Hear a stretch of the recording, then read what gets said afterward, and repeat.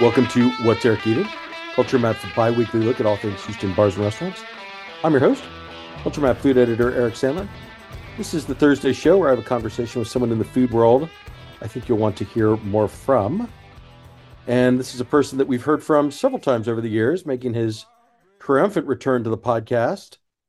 He is a partner in Agricole Hospitality. Morgan Weber, welcome back to the show. How are you? I'm doing well, man. Thanks for having me on. Appreciate it. Yeah, thanks for doing this. It's been a while. I mean, I guess the last time I talked to you was over a year ago because it was when you and Matt were getting ready to open Easy's Liquor Lounge. Yeah. I think that's right. So you've had some changes since then, which is why you're here. Start with the decision to kind of change up what you're doing in the East End when you made the decision last summer to close Miss Carousel and Indianola. Yeah, for sure. I mean, both of those concepts were near and dear to all of our hearts, and we were really happy with, I guess, the product that we were putting out. But the biggest change in that neighborhood, I think, really happened during the pandemic. I think it became post-pandemic more of a neighborhood that uh, you saw the frequent concert goers or people going to and coming from Astros games, Rockets games, Dynamo games, in less of like a high end food driven destination for concept cocktails and a loungy bar with couches and fireplaces and uh, kind of modern Texas food on the more expensive side. So we looked at it. We were tracking it all year during 2023, and during the summer, we were like, I just feel like we're missing the mark on what the neighborhood and people who are frequently frequenting the neighborhood really wanted.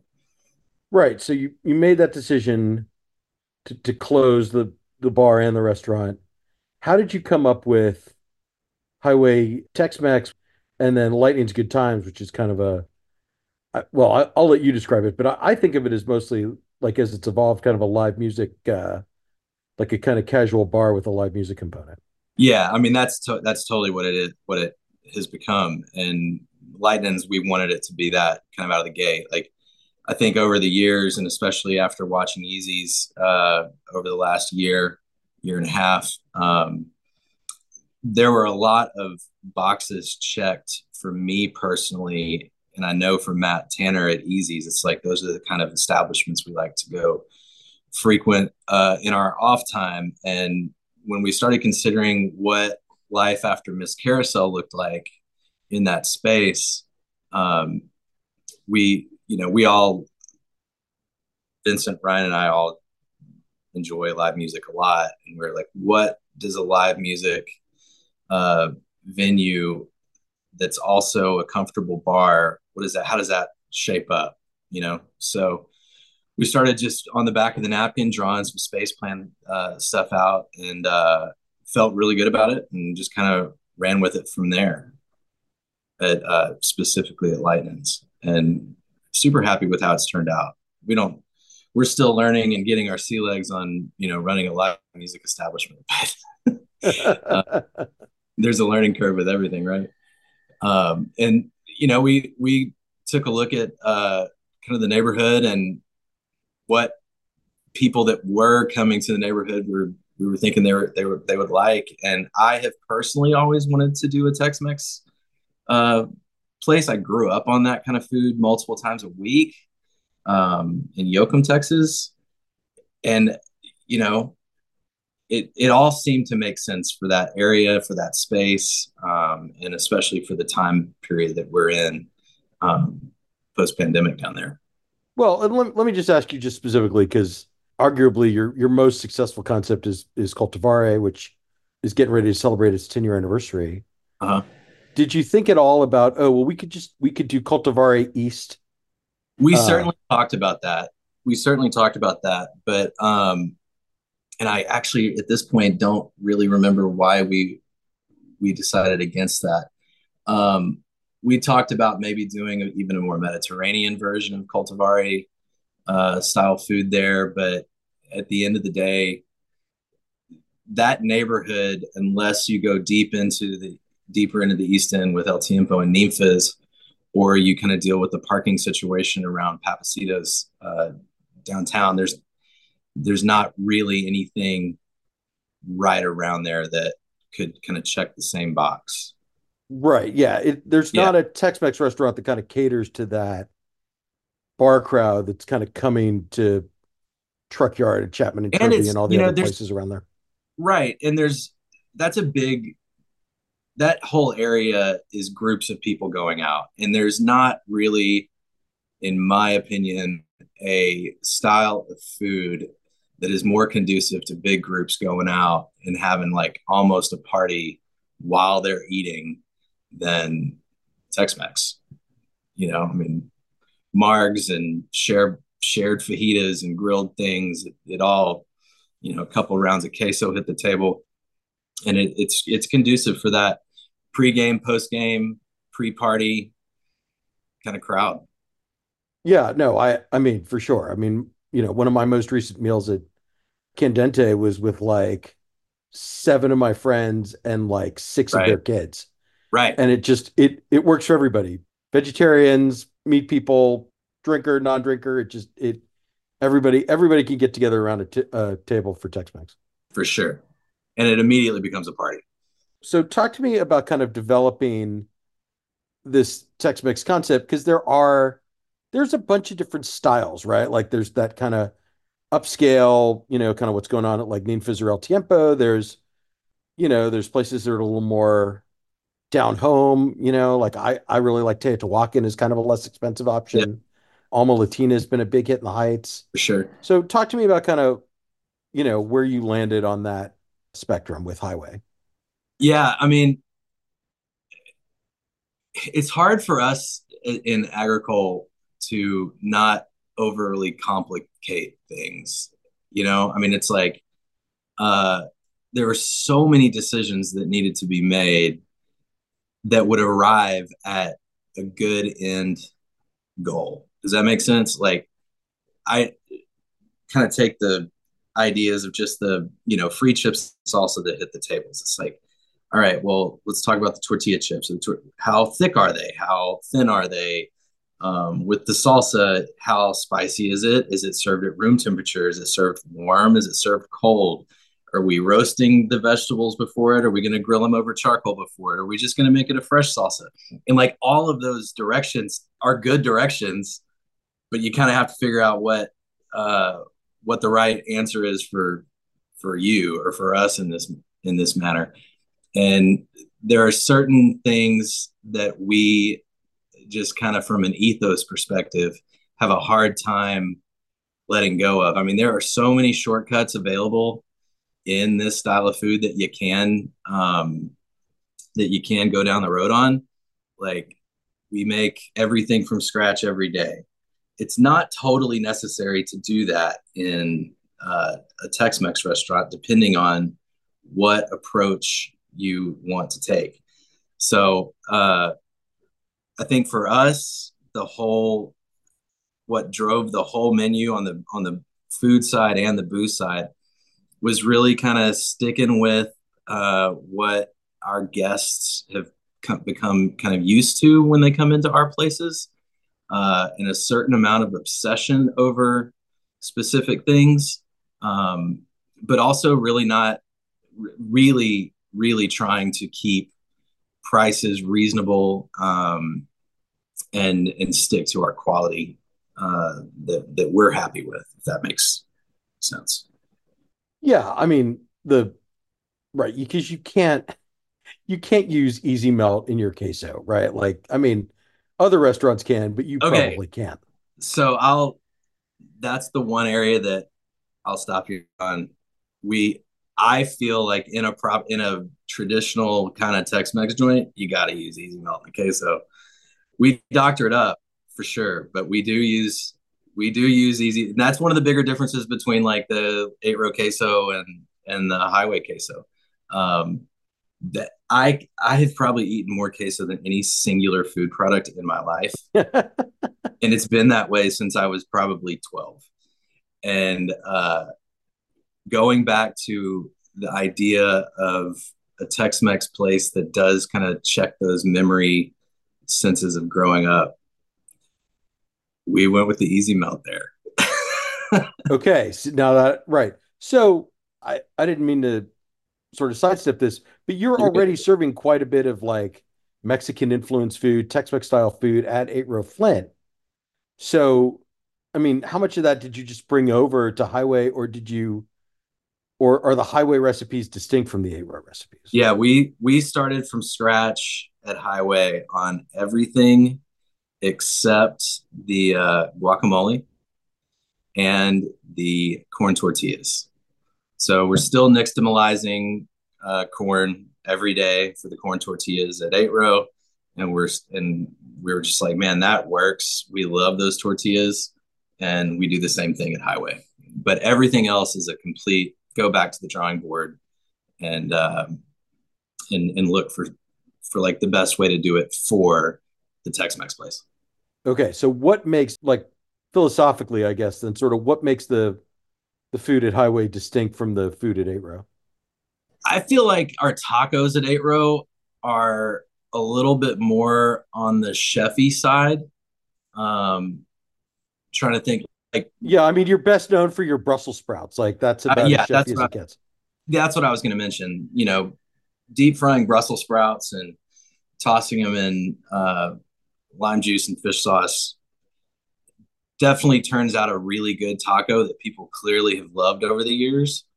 But we didn't feel like necessarily that approach made sense for a casual Tex-Mex place.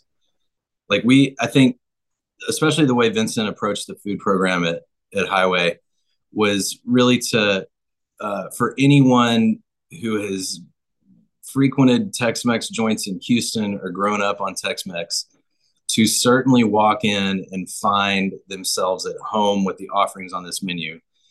And I would say probably 70 to 75% of the menu is that, just our kind of interpretations and filter on those specific plates. But then also add um, a component of creativity on things that fit in the Tex-Mex world, but maybe you don't see every day on standard issue Tex-Mex joints across the city. Does that make sense?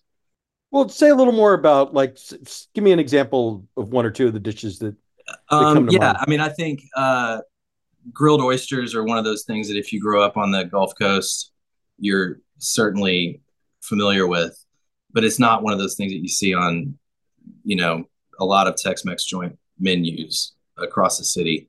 And I mean, you certainly have those at Hugo's places, but I wouldn't necessarily. I don't think we're going to argue about the fact that his places aren't your standard issue Tex-Mex places. However, outside No, I they are. no, I don't think he would consider them Tex-Mex at No, all. no. So that, and then growing up, hunting and in Southish Texas, it's always weird for me to call Yoakum South Texas because it's not. There's still like 4.5 more hours of Texas south of that. But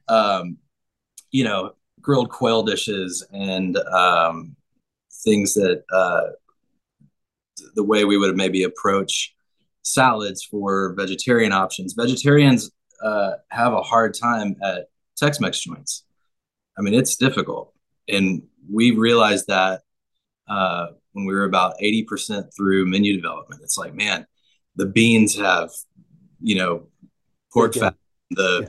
the rice is loaded with chicken fat. It's like really even the things that you would think maybe wouldn't inherently have meat stuff in them. Tex-Mex places are loaded with it. Right. Like even cheese, you're like, oh, cheese enchiladas, but oh no, we cover them in chili gravy, so that's out Right, too. right, right.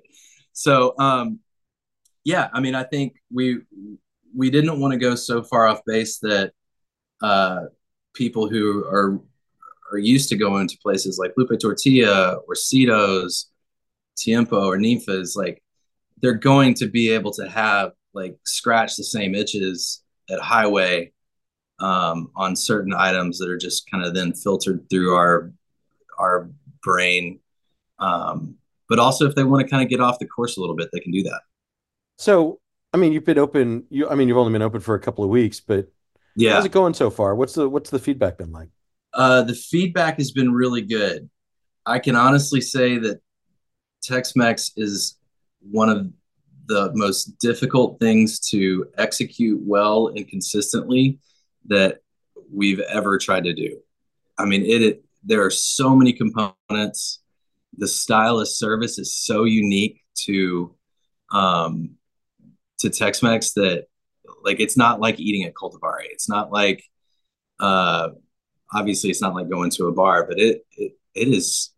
Man, I have such mad props for uh, all of those multi-decade Tex-Mex places that still crush it day in and day out, and they do it so consistently that you know exactly what you're going to get when you go.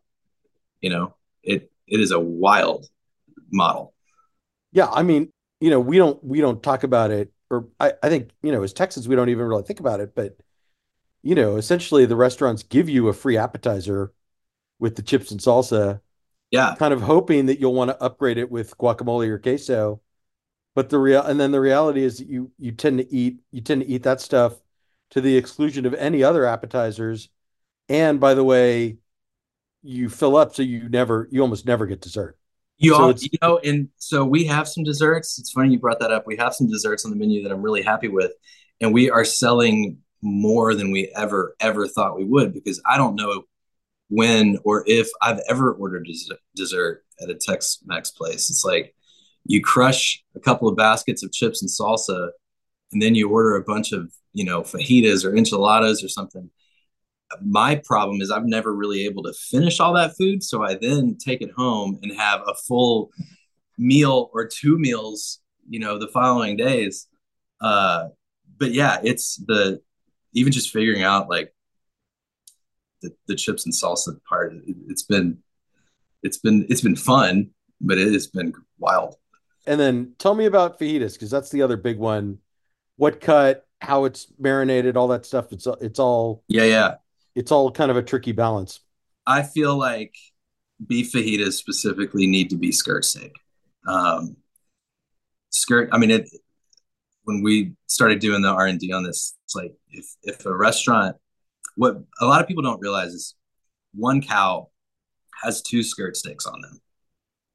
Those skirt steaks are anywhere between a pound or 2 pounds, depending on how big the cow is. So if a Tex-Mex joint sells like 60 or 70 fajita plates a night, which I don't think for a really busy restaurant like Papacitos or Lupe does. I mean, they crush on the fajitas. It's like a whole herd of cows, Right, right. you know? So the the other tricky part is that skirt steak, beef skirt steak specifically, is uh, almost the price of a ribeye nowadays. So being able to put beef skirt steak fajitas on a menu um, and keep the price in a reasonable place is also tricky, is a challenge. Um, but yeah, so they get marinated overnight with some pineapple juice, soy sauce. I like that kind of real umami, almost kind of sweet and lime juicy kind of meat situation for beef fajitas. Um, and then the chicken fajitas also get marinated. I don't think any pineapple juice in that, but and then one of my favorite things on the menu that comes as like a fajita setup, but clearly not traditional fajitas, is our carnita plate. We went through probably 8 different slightly tweaked iterations of the carnitas to make sure one of the things I dislike most about carnitas I get a lot is that they're under seasoned, and by the time they get fried they're super tough, or in the opposite direction, they've been cooked so long that they're just falling apart. So um, we really, and I'm the drink guy, man. Like I didn't obsess over how long and at what temperatures the carnitas were braised. That was Paul and Vincent, but super happy with the way They are a flavor bomb, and the texture is fantastic. But yeah, I think the entire mixed grill section on that menu is something that I'm super super happy with. Yeah, because then you gotta get your flour tortilla recipe dialed in, and they can't be Yeah, you yeah. know they So we can't they went with Sonoran wheat flour. We tried a bunch of different types of flour with a bunch of different ratios of pork fat and bacon fat. Because with Vinny's, we render tons of bacon. We get tons of bacon fat rendered from the toppings that we put on the pizzas over there. So we landed on Sonoran wheat flour, a whole grain Sonoran wheat flour for the tortillas. It just had that real nutty, delicious bite to it that on the flavor side that we liked. And then it's about half lard and half pork fat. I mean, half lard and half bacon fat to round that out. We, you know, I love Candente's tortillas a lot, but we don't conveniently have a barbecue joint just rendering buckets of brisket fat off. I think that's one of the really cool synergy things that they have about their program there.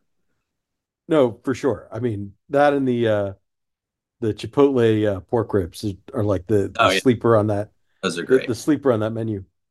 And then of course, the drinks, like obviously, the 8 row margarita has been a huge success. So again, like did you kind of just how different are they, or how did you sort of differentiate that?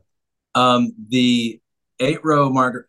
So inside baseball on this one, the 8 row margarita and the HiWay margarita are the same margarita, just Yeah. presented in a different way. Um, that I don't know how many tens of thousands of those we've sold over the year, but it is my go-to margarita recipe, whether I'm making that at home or at the restaurants. And it is a ratio of tequila and orange liqueur and lime juice and sugar that I don't know how I would change that and like it more. Um, so we the 8 row margarita and the HiWay margarita are the same margarita. I did want to put a margarita. I love those big schooner glasses like you get at used to get the beer in at Alice's Tall Texan, and so I did reconfigure a margarita recipe for that model, and that I'm super happy with that one too. So that's the Tall Texan margarita. But outside of that, I really wanted to approach the drinks, obviously margarita heavy, and there are so many different iterations. That's the cool thing about doing a Tex-Mex place. It's like if I have 8 margaritas on there, I can. I mean, give you Right. options. Right. You can have a strawberry margarita. You can have different Yeah, frozen margaritas. You can have the Texas martini, right? With yeah, exactly. So obviously there's a huge margarita selection, but I also wanted to take kind of what we've learned over the last, I don't know, 10 years in the more crafty cocktail world, for better or for worse, that would allow us to utilize a lot of the really cool ingredients coming out of Mexico, and that you wouldn't normally see on a Tex-Mex menu. And I know we're always going to sell more margaritas than anything, but for the curious drinker that wants to explore Mexican rum or other agave spirits from Mexico or liqueurs from Mexico, like if they read through the rest of the drink menu, like I at least wanted them to have a harder time making a decision by than just going straight margarita on the rocks. Does that make sense? oh, for sure. Well, and then I mean, you have your own spirit company, Marfa Spirit Company, that's Yeah, doing some agave based spirits, yeah. right? So So did tall you and yeah, right? So did you find a place for that stuff on the menu too? yeah. When I designed that the orange liqueur that Marfa makes now before Marfa Spirit Company was a thing, and I designed it specifically for margaritas. So I think that Rio Grande Orange is a great complement to Margs. Um, so that obviously found its way on the menu. We've got Sotal in a really interesting riff on a Negroni that's based almost purely out of spirits coming out of Mexico outside of our Sotal. Um, and then obviously a couple of ranch waters and variations on ranch waters. And one of the things that I had on the very, very opening menu that we've not quite gotten to the point of prep work on.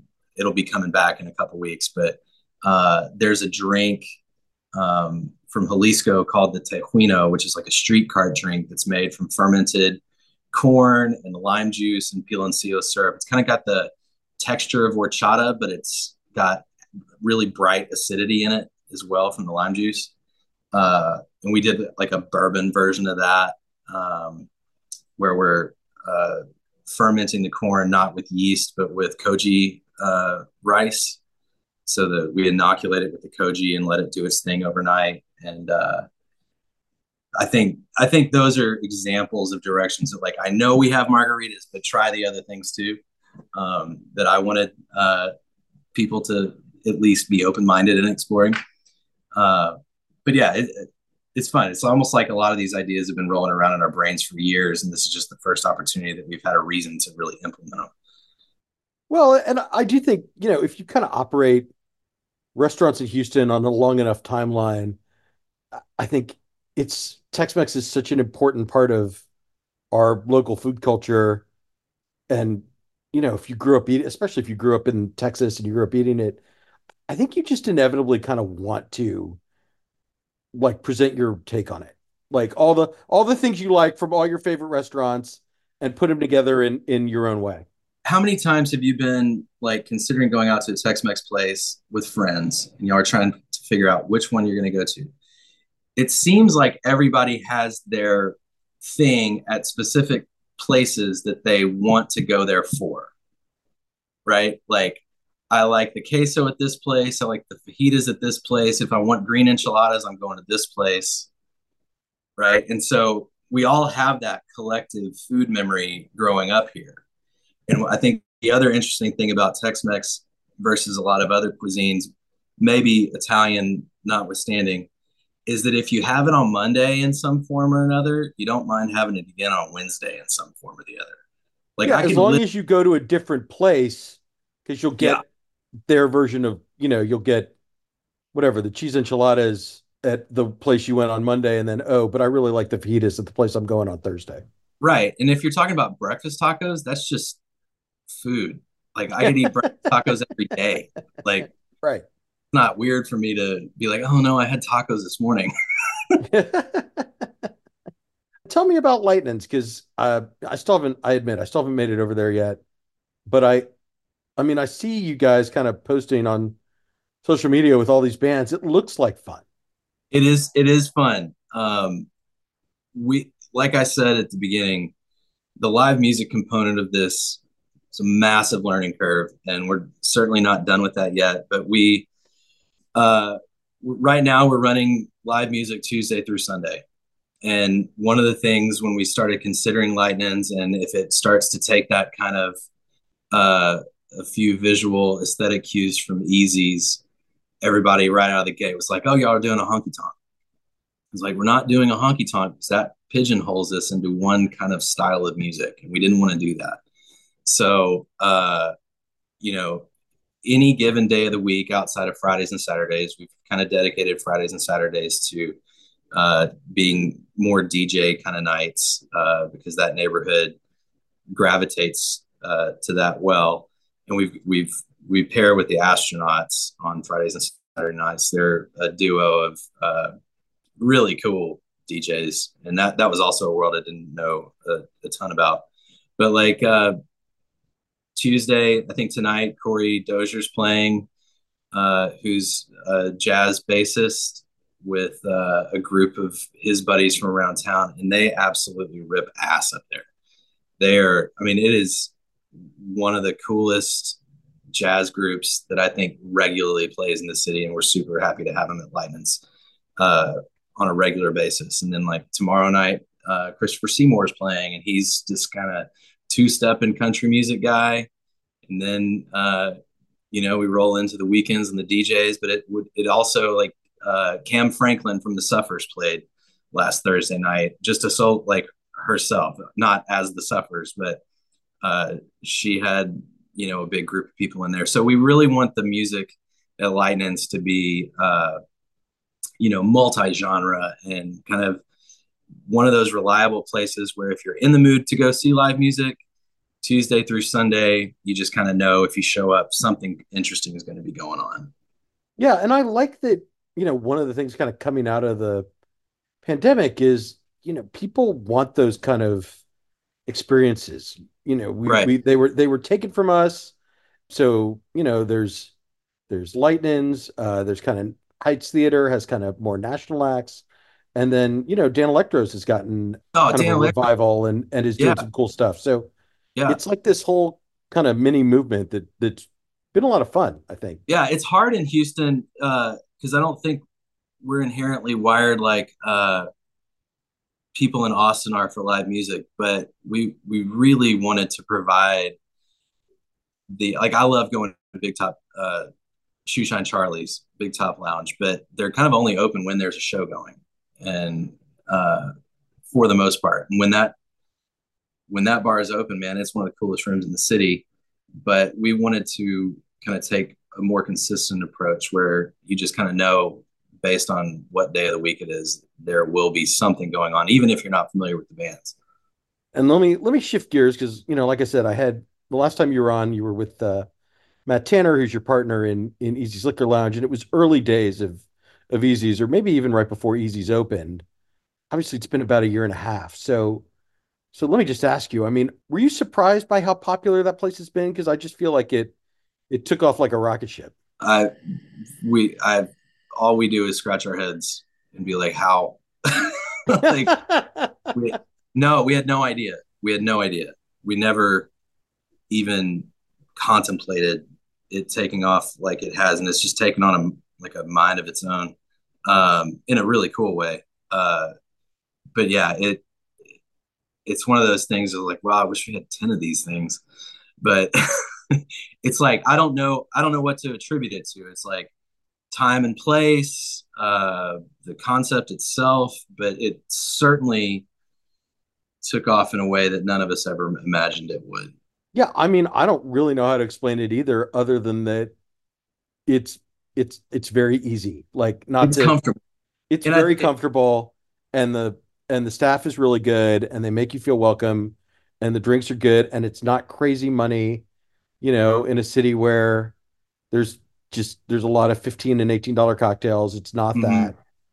It's Yeah, just and that part we wanted that to be that way. It's like one of the things that I've noticed over the past probably 2 years specifically is that people, and I don't know what the big takeaway from this is, but post pandemic, it seems like when people want to go out to a bar, they go out to a bar to really drink and to spend kind of as little on that part as they can while still being satisfied with what they get.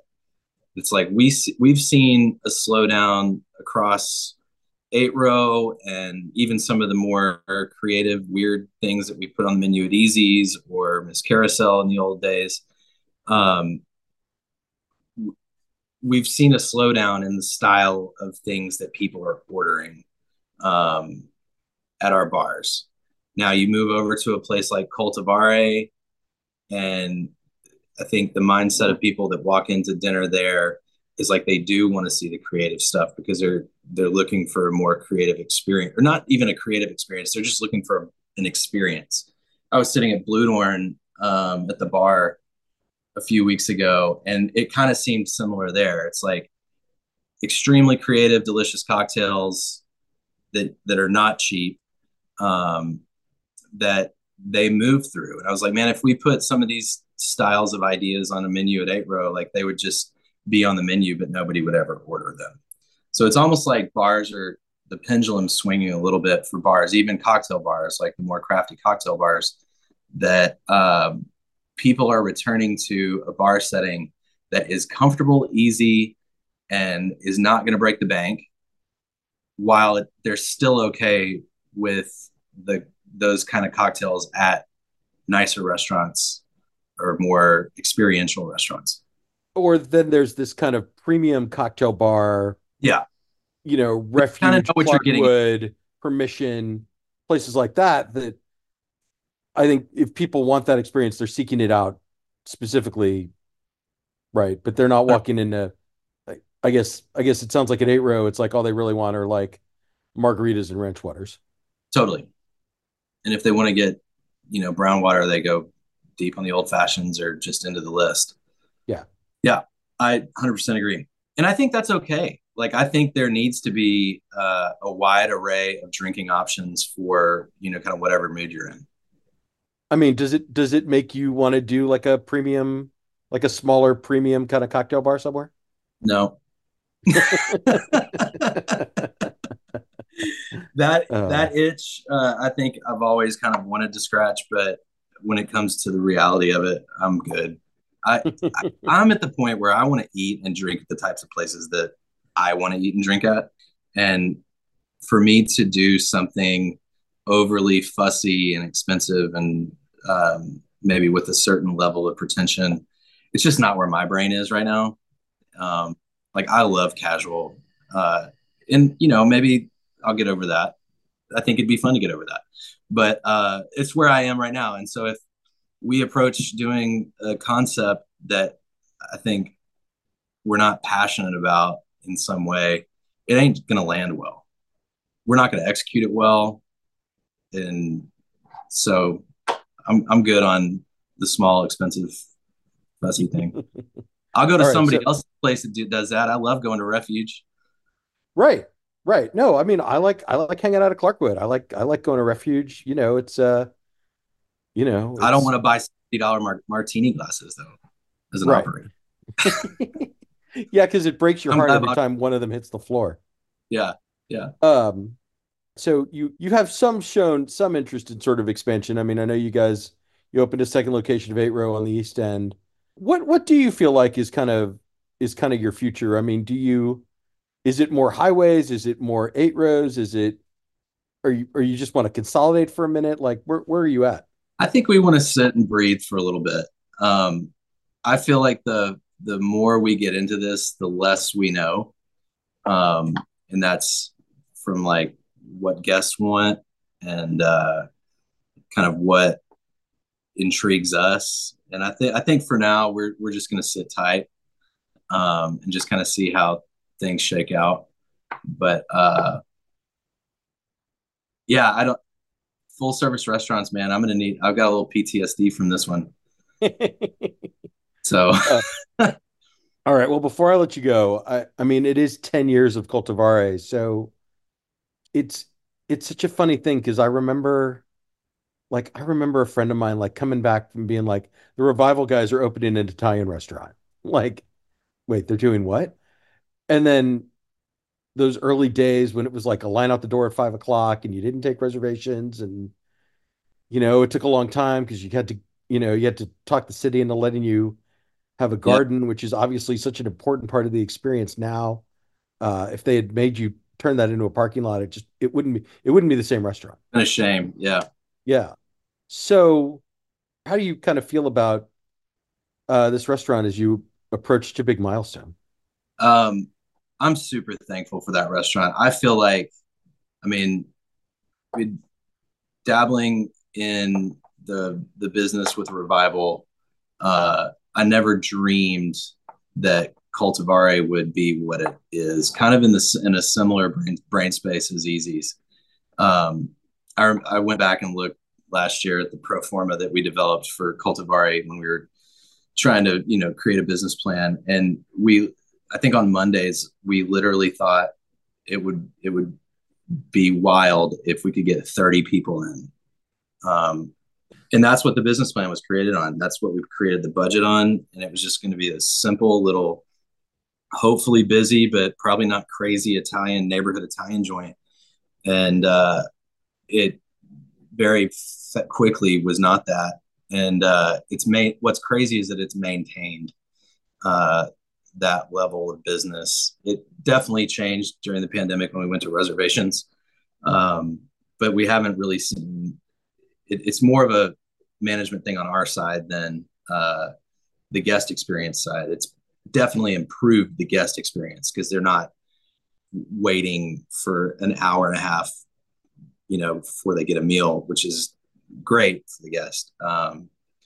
But yeah, I mean, I ate there last Thursday night with Vincent and Jacob Pate, one of our chefs, and uh, it's crazy how little we've changed about that restaurant over the years because we're constantly tweaking eight row or uh, all the places, but like we've not ever done a heavy renovation there, and it gets beat up hard every night, but it is worn in well and comfortably. So that hasn't been necessary in the same way. I mean, it's all wood, so it's not like the wood needs repainting. Um, but yeah, it's so thankful. I just feel like I learned so much opening that kind of set Ryan and I down the path of what would eventually be. We weren't agricole hospitality then. We were just like, we had revival and they're like, hey, you want to do a pizza joint, neighborhood pizza joint and Right, pasta right. place? Um, yeah, I mean that restaurant changed my life. And I feel like concreted me in a career that I love and hate at the same time. Yeah, no, I mean I think my most recent visit there was like over the summer, and Leonora, the general manager, will tell you like I have a tendency to sort of pop by unannounced, Uh-huh. right? Like it's I still think of it as a place that doesn't take reservations, even though it does. So I very rarely plan my meals there, but I'll be out and about, and I'll be in the Heights, and it'll be like 7:30 on a Wednesday, and I'll just be like, oh, I could have dinner at Cultivare like right now if I just like show up. Yeah, Uh and last time I was there with a couple of chefs, and I think we ordered some stuff, and then Leonora suggested some other stuff. And I mean, it's just so consistently delicious. And I try to sort of get away from the things that I come back for again and again. Like I try to get away from the black pepper spaghetti every now and then and just give myself some like ooh, there's a linguine with shrimp or whatever. You know what I right. mean? Like I try to try the new stuff, but then, if I go one visit without the black pepper spaghetti, well then on the next visit, like I have to get it. I have to get arancini or chicken wings or, whatever it is. And so it balances that, having some core menu items you can come back for again and again with coming in and seeing like, oh, there's something new from the garden and it's on the pizza tonight, or Right. it's an appetizer, it's a salad, or it's a whatever. It's just it keeps you engaged in that way. I appreciate that. I It's mean, such a cool spot. it took on a life of its own as well. And I mean, our staff there is incredible. Leonora just rocks it every night. Greg, her assistant manager and bar manager, and Hector, and like the whole crew is just incredible. And they work their ass off. And you've had some incredible people kind of come through there over the years. I mean, when I met Martin Stayer, it was like, oh, this bartender at Cultivare is opening a restaurant. Dude, It's like, Martin what is a Stay, that's funny. He came from Chicago and was a bartender, and he told me the story. His wife was pregnant, and she ended up going to the hospital. She was in labor, and in a cab, and had the baby in the like he had to deliver the baby in the back of the cab, and then he was like into work like 2 days later. Like that guy is amazing. Like yeah. to think about some of the people, Jeb Stewart, who have come through there. Uh, the people have made Cultivare. The people at any given era of Cultivare have made Cultivare what it is, and um, we feel really, really fortunate with that. Well, that brings me to the end of my questions, unless is there anything I haven't asked you about that you want to discuss? Man, covered a lot. I appreciate you having me on. This has been a fun. This has been a fun ride. We'll see. We'll see how it continues to go. Yeah, no, I mean it's always good to talk to you, and Likewise. you guys keep doing a lot of fun stuff. So, this Thank is you. this is what, appearance probably 4 or 5 in the seven Yeah, years I've been yeah, doing this. So, yeah. It's have you on again always a good in a time. couple of years. Yeah. Absolutely. All right. Plug whatever websites and social media you want to Yeah, you plug. can find all of our restaurants and bars at agricolehospitality.com. I'm on social media, Morgan F. Weber, and hope to see you in HiWay Cantina and Lightning's Good Times. It's a good twofer. You can come for dinner, and if you plan that right, you can wind dinner up and just like lumber over to to Lightning's and watch some live music. Have a couple night. There it is. Morgan Weber, thank you very much. Thanks, Eric. You have a great one.